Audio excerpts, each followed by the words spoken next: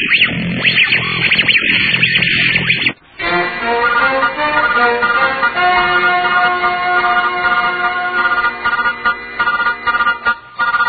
evening. A Puritan's Mind brings you the old-time radio program, the Wild Boar News Podcast from sunny South Florida. Welcome. I'm Dr. Matthew McMahon. This just in. Jesus said, "The truth shall set you free." This is true. Nothing else will set you free. But some disagree. Some think they need more than the Bible to draw in men and see them converted. In the June edition of the Good News tabloid, one of the headlines is, quote, "Websites brings truth to Lost fans," end quote, written by Lost addict Joanne Brokaw. Lost is a TV show written by Hollywood for entertaining the masses.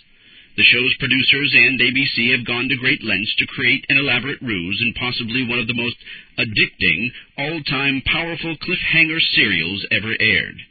Even online, one can visit www.thehansofoundation.org to see what I mean.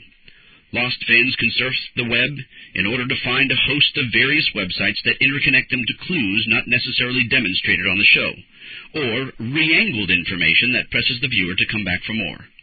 You can visit a myriad of websites and keep up to date on clues shared by fans all over the world. Among these websites is the Lost Experience Clues, which recorded over 170,000 visitors in its first week. Joanne Brokaw reporting says, and I quote, "Folks are trading passwords and codes and secret messages, theorizing in the identity of Persephone and the whereabouts of Dr. Thomas Middlework," end quote. However, behind the lie of simply creating an entertaining website on the storyline of Lost, the developers of the site have another motivation. It's a secret from unsuspecting views. Much like the manner in which the devil works, deception, they hook you first in the secular program, and then they connect all of the Lost fans with Jesus Christ. There is a companion site, Stories of the Lost, where personal stories that parallel the lost characters are given in order to offer viewers a spiritual perspective on being truly lost and searching for truth. These sites are the work of Watermark Community Church in Dallas, Texas, and used primarily as a deceptive means to create a new kind of outreach evangelism. Such website tools are designed to, and I quote, "gently introduce visitors to the message of Christ's redemption," end quote. Funny, I don't find Christ or the apostles ever doing that. Todd Wagner, senior pastor at Watermark, says in a press release, quote, "We believe that many of the themes found on Lost resonate with people from all walks of life. So we decided to create a website that would utilize the Lost experience as a means of engaging with our culture about the themes of faith, redemption, and hope.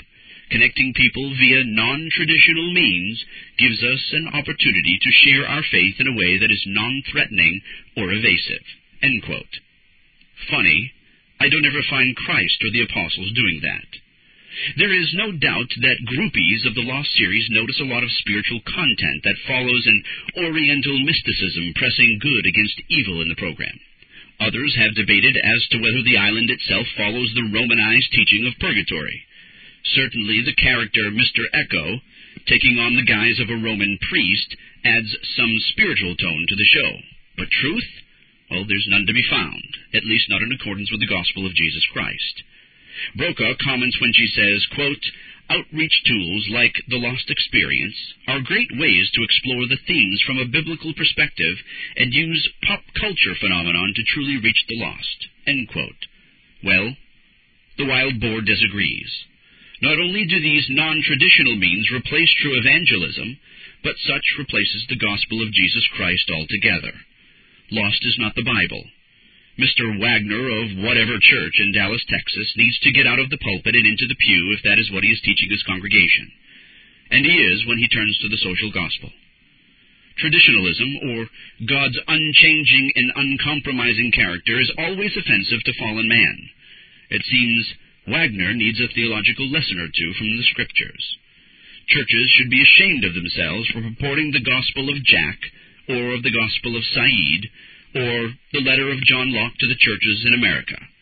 We don't need the gospel of lost characters helping us out. Instead, I think we simply need to evangelize the lost world by directing them to the Bible and the gospel of Jesus Christ. Wagner and his church are a lost bunch in more ways than one. This is Dr. Matthew McMahon signing off. Good night, then, until this same time next week. This Reformation audio track is a production of Stillwater's Revival Books. SWRB makes thousands of classic Reformation resources available, free and for sale, in audio, video, and printed formats.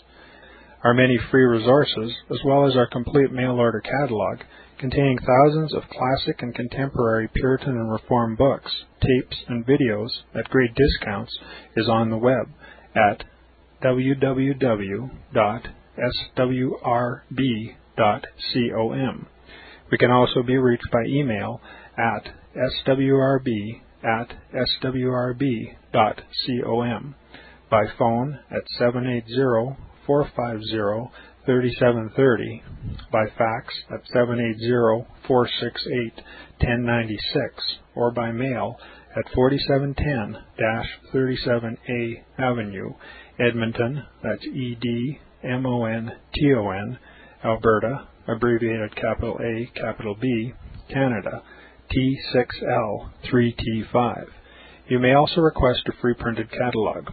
And remember that John Calvin, in defending the Reformation's regulative principle of worship, or what is sometimes called the scriptural law of worship, commenting on the words of God, which I commanded them not, neither came into my heart, from his commentary on Jeremiah 7:31, writes, God here cuts off from men every occasion for making evasions, since he condemns by this one phrase, I have not commanded them, whatever the Jews devised.